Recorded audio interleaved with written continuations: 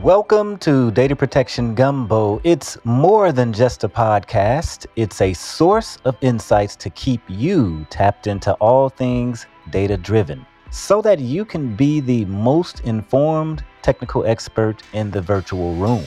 Listen in weekly to stay educated on the latest trends in backup, recovery, storage, cloud, and security.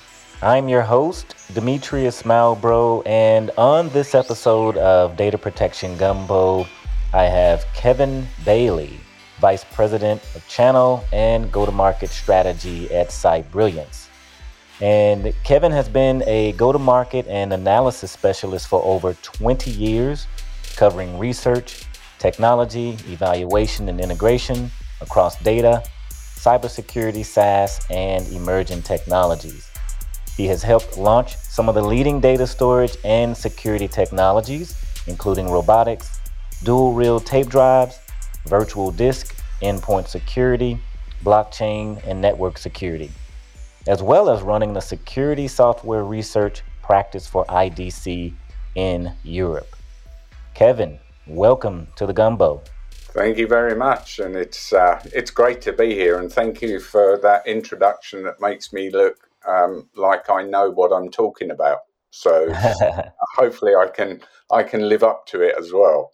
Yes, and anyone that has tape in their background is worthy of being worshipped from a storage perspective. Exactly. Tape is not dead. It's still there, and it's still got a place to play in. I'm very proud of, and that was my heritage at Storage Tech many years ago. Storage Tech, yeah, I do remember that company, and STK, octagonal type. That's correct. Tape robots, brownish color. Yep. Yeah, I remember them like yesterday, and I primarily worked with the IBM 3494, the big square boxes that line up next to each other. You keep adding on, and they become like so long in the data center. I always thought the IBM system was great for a car wash, and and the robot goes up and down and can do really well. But ourselves and IBM and a couple of other companies, we had the market in those days, and it was a great learning experience. And like I say, introducing things like the 3490, the dual reel tape drive, when I lived in Colorado, that was really good fun. Nice. And so I brought you on to have a kind of an extensive conversation around cybersecurity and things like ransomware. Events like that are happening often. Like, I think, what is it, every 14 seconds or something, crazy to that perspective. But I brought you on to get your insights on really trying to figure out, why data is being exploited. And also just let's take a look over the last 5 years. What have you seen just overall with the way that data has become the prime resource, and why in 2022 that data seems to be exploited and kind of breaches are happening very frequently? Yeah. So let's get the architecture out of the way. So whether it's your DNA or the new gold, the new oil that is out there, data's valuable, and it's got valuable, and it can be seen. When I started in computers, we were working on 1 megabyte memory systems. If your viewers could see me, they would turn around and say, I'm looking good for my age. But you are. One of the thank you. I think that, the main thing is the last 5 years, there's probably two areas. Data at the end of the day is either something you use proactively or you're going to use it reactively. So from proactive standpoint, and we've all seen the way the world has changed in the last 5 years, especially in the last 2.5 years, data is there as a business edge. It always has, and it always will be. It's there for things like product development, for customer support, online engagements. How many of us hate sitting on a phone now or having to go and walk into a store to do something? We do it all online, and it's data that drives that. Medical advances when you look at the things like haptic systems within medical solutions that are out there today, those sort of things that are driven through machine learning and deep learning systems, which, everyone talks about AI as though it's something brilliant, but without machine learning, deep learning with data, it's useless. It's all about how you put that. So from a proactive side, lots of people are doing it and gaining ground in that, but reactively as well. Analytics is probably the biggest thing that's out there. Everyone wants a cut of data in different ways. I'm a lover of spreadsheets. If Microsoft ever took away Excel, I think I'd sit in the corner and cry. So I live on analytics, and I want to take the data and find out new things about it. But if you look at it from a security side as well, things like threat intelligence, where you start analysing the activity that's going on, you're trying to be preemptive in your activity, but it's reactive because you're looking at things that happen and trying to make a judgment on whether or not that could come down later on as well. So I think in the tech industry alone, and then as it works to businesses and consumers, data is, it's exponential. It's that horrible word that we've heard for years, which is it keeps growing, Right. and it's not going away. Mm-hmm. Do you ever think that we will get to a point in society where data will level off and it's no longer growing at an astronomical rate, and we will actually get to a place where maybe the data starts to decrease? Do you think that will ever happen in the future? Maybe we should ask Elon Musk whether or not that's part of his goals coming down. But you have to come back to when is enough, and when do I have enough data to actually do what I'm trying to perform? Because at the end of the day, the data is there to do something. If you stopped taking data, at which point are you not going to be able to answer what if? What if I had data from before?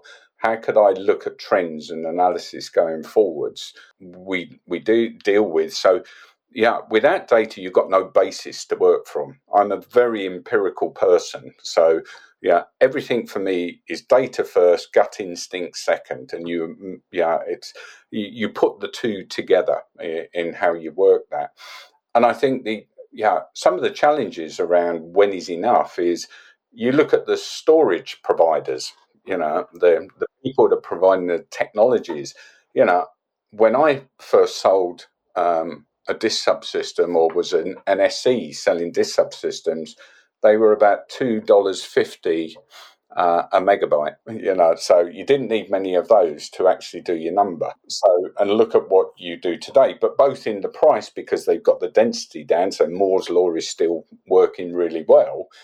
But there's also different architectures, the immutables, as well as the RAIDs and copy versions and managed arrays, as well as random that is there. So that gives you a challenge of saying, well, if I can store it cheaply, why shouldn't I keep it all? But the key part is new data is always critical. We know that. So the latest stuff you've got to have. It's down to how much of the older data do you really need to keep? Because if you keep it, a storage manager is going to be seen as a hoarder. It's like you walk in their house, and what are you going to do? Find floppy disks and cartridges all over the place that are in there. And then the last piece on this is, how does it impact the green conversation? Because there are more and more companies, and I talk to companies on a regular basis, that always raise the question of, well, will this help us becoming net zero on our emissions and stuff? Well, if you're storing data, transporting data, and whether it's through a channel or physically, how can you be green if you're holding on to a mountain of magnetic carbon? So you've got that conversation as well. So there's operational, but there's also that element to you that says that I'm doing the right thing ethically as well. Okay, so you're saying that there is a point that where you get to a point, or we may get to a point where we need to start analyzing, I guess, the infrastructure behind where we're storing the data, and things are being consumed like power and cooling and electricity, and from that perspective, and how are we harnessing the capability to kind of keep these data centers running, as we are continuing to grow these workloads that are running in the cloud or even on premises. One thing that I also want to ask you as well is around just the overall cyberverse. So think of metaverse and, the whole cyber world, where the internet exists and the WWW, World Wide Web. Also, so some of the differences between cybersecurity and cyber resilience, is that the same thing from your perspective, or is that different? No, it's so far apart. Unfortunately, a lot of people think about cybersecurity and cyber resilience as just another thing. Yeah, do I put a hyphen between cybersecurity and cyber and security and or not? Yeah, it's two very, very different things, but are very interlinked. So, and it plays so well into the data space and the backup recovery and the storage space. Yeah, cybersecurity is what we see every day. It's all those leading vendors out there that provide the tools that stop bad things from happening, i.e., and it can be both intentional or unintentional incidents where a hacker tries to get into your network. So that's a cyber attack against a cyber incident. A cyber attack, I'm going to use many, many different vectors to try and get in. I'm going to use email phishing. I'm going to try and deny service on your networks. I'm going to put some ransomware into your system. Cybersecurity vendors, all out there covering endpoint detection, network detection, SIMs, many, many things, firewalls. That's their job, to do that and to look for those people. Cyber resilience is the other side, which says, whether you like it or not, something's going to happen that you don't want to happen, and you need to maintain a level of resilience and operational activity whilst it's going on and after it has finished. So, cyber resilience sometimes fits into that thing of you don't know what you don't know. It's like buying an insurance policy. You don't ever want to buy it in the first place, and you don't actually want to claim on it because you lose your no claims bonus and things like this, that is in place. So cyber resilience fits into enterprise risk management.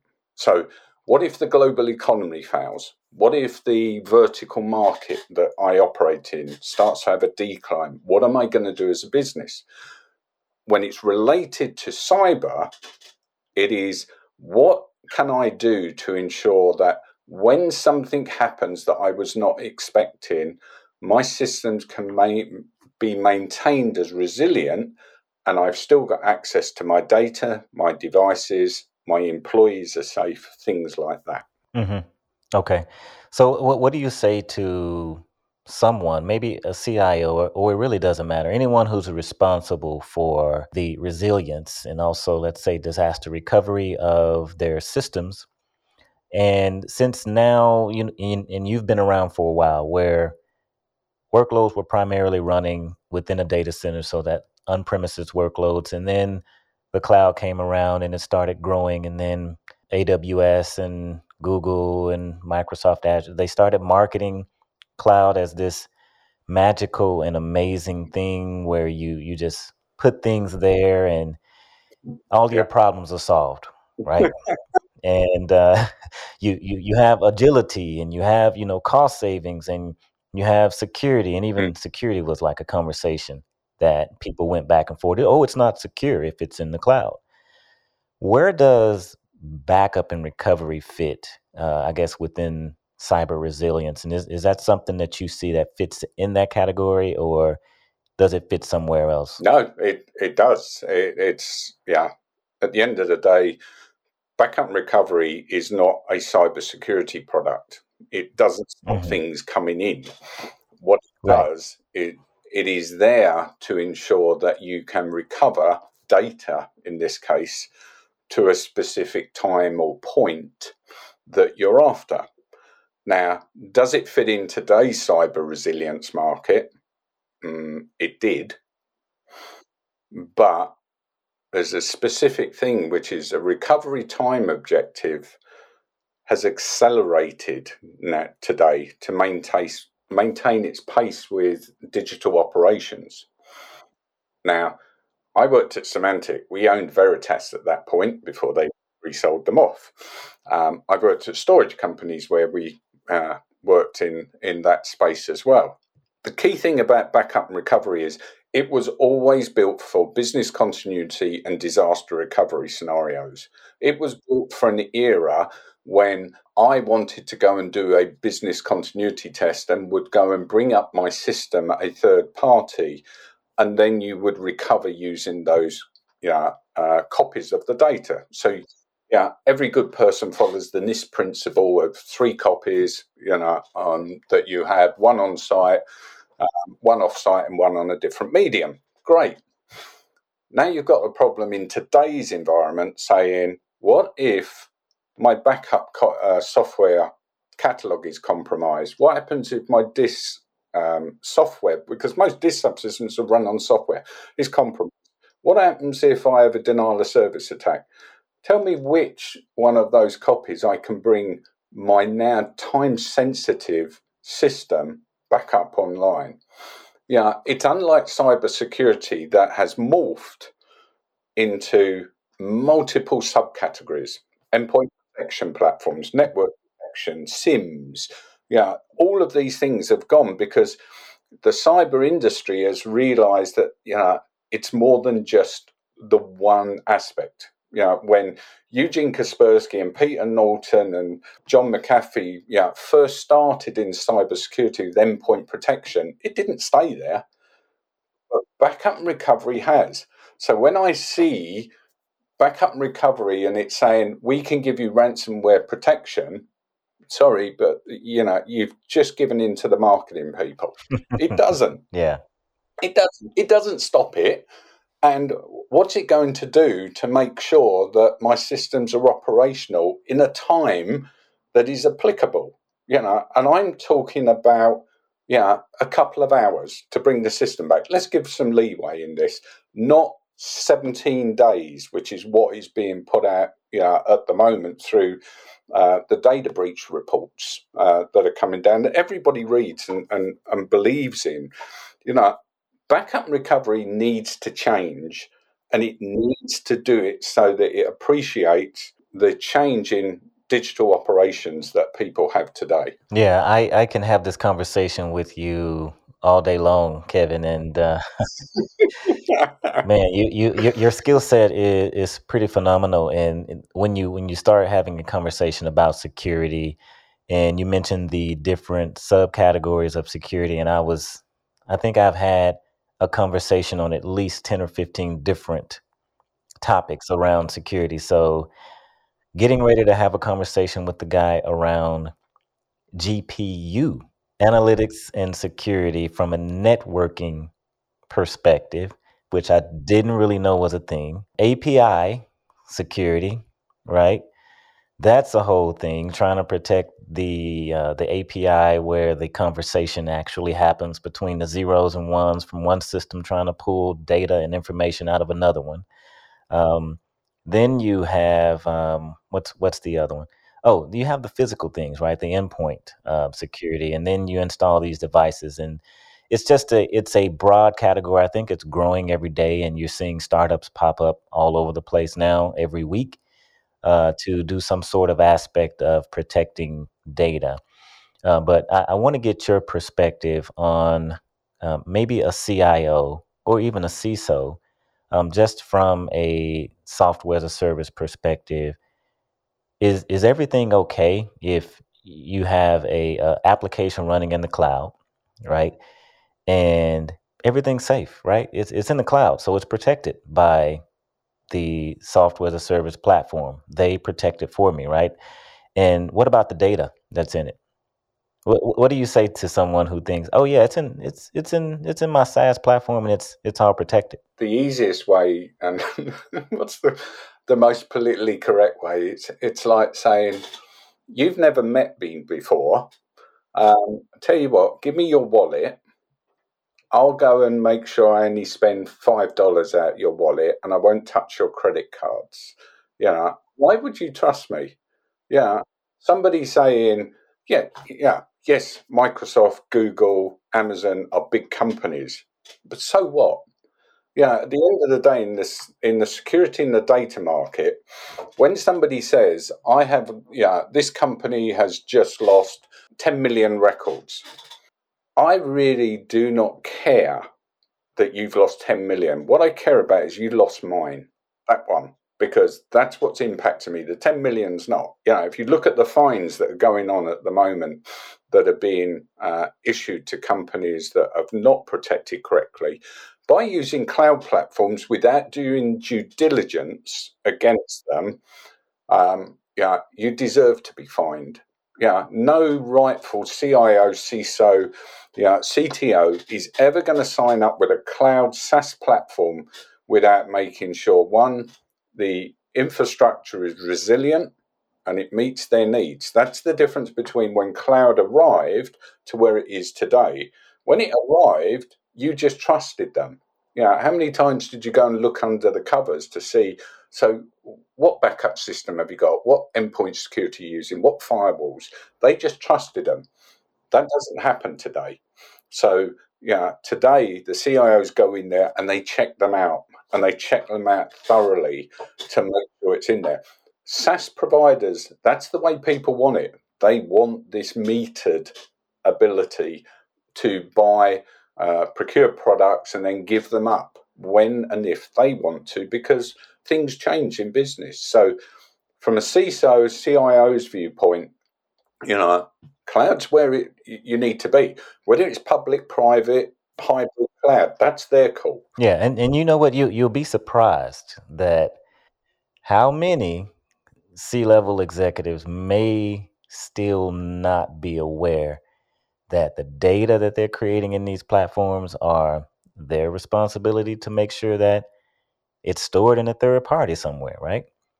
And maybe one final question. I really want to get your perspective on maybe providing the audience with maybe the best method for protecting their systems from something like ransomware. You have any overall recommendations on things that they can do? Put it this way: if I was going to say to them, tell you what, I'm going to turn up at Walmart and buy something off the shelf that does it, I'd lie. As I said to somebody the other day on a conversation, you'll never get guarantees from me. I worked at Semantic, and we weren't allowed to say 100%, because the lawyers would say it. What you need to do is it is about its maturity of your infrastructure at the end of the day. And when you look at this now from a perspective of, one, you've got to stop it coming in, and two, if it does come in, because it will come in, and we're seeing that that's happening, through all the good things that the cybersecurity companies are trying to do, when it does come in, I need to make sure I can handle that. So make sure you've got the most robust cybersecurity infrastructure that's relevant for the data and the operations you have. You will never be able to afford the best of everything, and you don't need the best of everything. You need to make sure you have a balanced portfolio that meets that. On the cyber resilience side, i.e. when things come in, yes, training people up to respond correctly, to dealing with that, and more involvement of trusting individuals rather than saying they're just the weak link. But you've got to make sure that you can separate this, from a data viewpoint. Backup and recovery has got to be segmented into 3 areas. One is time sensitive recovery. I want this stuff back, i.e., my data back, in an hour, in 2 hours, over my lunchtime. I want to be able to do it as a user. If somebody attacks a system and they take down my PC, I want the ability to recover that. Don't depend on the IT resources. If it's my server farm that is out there, then make sure those can come back in the same aspect, but can be centrally managed. That's there. Then you have business continuity and you have disaster recovery. So, where the likes of Veritas and Commvault and Acronis and all these people fit in today, they need to look at where they are really effective in providing the non-time sensitive activities where there is a dependency on the storage, the network, the backup software. That needs to come away so that there is no dependency. It's at the device level and everything can be managed, in that area.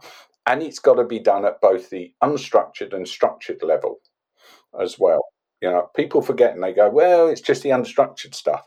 Well, I have a client at the moment that's got 13 million files on one container, that we're working with. And that's normal operations for them. They'll go, why have you got 13 million files? Because they have. That's their business. They've also got big databases as well. So you've got to make sure that you segment it correctly, make sure your cybersecurity is well balanced for what you're after and you mature through that cycle. And now look at the cyber resilience and get cyber resilience in as part of an enterprise risk management policy so that people accept that and you can maintain your systems online. Technologies exist out there that says, even when I'm experienced a ransomware attack, I can now sort my systems out while the IT security people are doing their good job. I don't need to be down, and that's the key. Awesome. So those are some great insights. And one final question before I let you go here, and just curious as to what's on your nightstand. What are you reading these days? What am I reading? Oh, I'm an avid bookworm, but I'm a fiction person. I read fiction that is normally about, unfortunately, people dying, scene of crime officers. Okay. So I'm a big fiction fan. I also like that there's an author called Graham Seymour, who's mainly UK based, and he writes about different countries' terrorist activities that have happened, but then puts a fictional spin around it. So I like that, but I like learning stuff as well. So Okay. all about the brain, how it works, and if I had one, it'll be really good.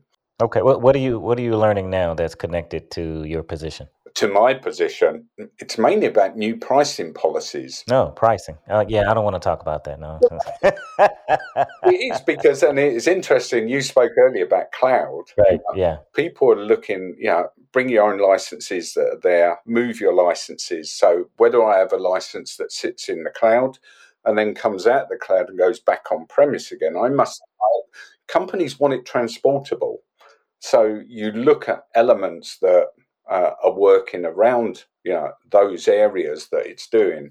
As a pastime as well, because I do the awards for the Mobile World Congress for the identity and access management category. So, identity and access and multi-factor authentication, biometric logins and stuff like this. There's some really cool stuff coming down. Anyone tells me they've got a password, I'd probably bring them a piece of chalk and a blackboard to say that's how far back you are.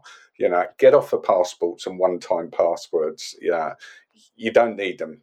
Use biometrics, use multi-factor authentications in the systems.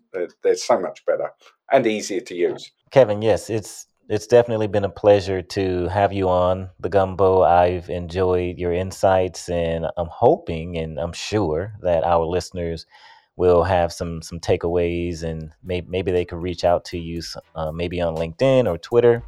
I'm sure you're open to receiving replies and requests to connect. So once again, thank you so much for being a guest on the show, and hopefully we'll get you back in the future. It's a pleasure, and I'm always up to be connected. And yeah, like you say, Twitter, LinkedIn, Mastodon, I'm on. So everyone's trying out a new Twitter at the moment. So yeah, you'll find me on there. Please reach out. So happy to engage. All right. Well, thank you for being on the show. Pleasure. Thank you. Thank you for listening to Data Protection Gumbo. Please follow us on Twitter at DPG Podcast and join our Backup and Recovery Professionals LinkedIn group. Just search Backup and Recovery Professionals on LinkedIn and you will find the group. And until next time, Gumbo listeners, have a fantastic week.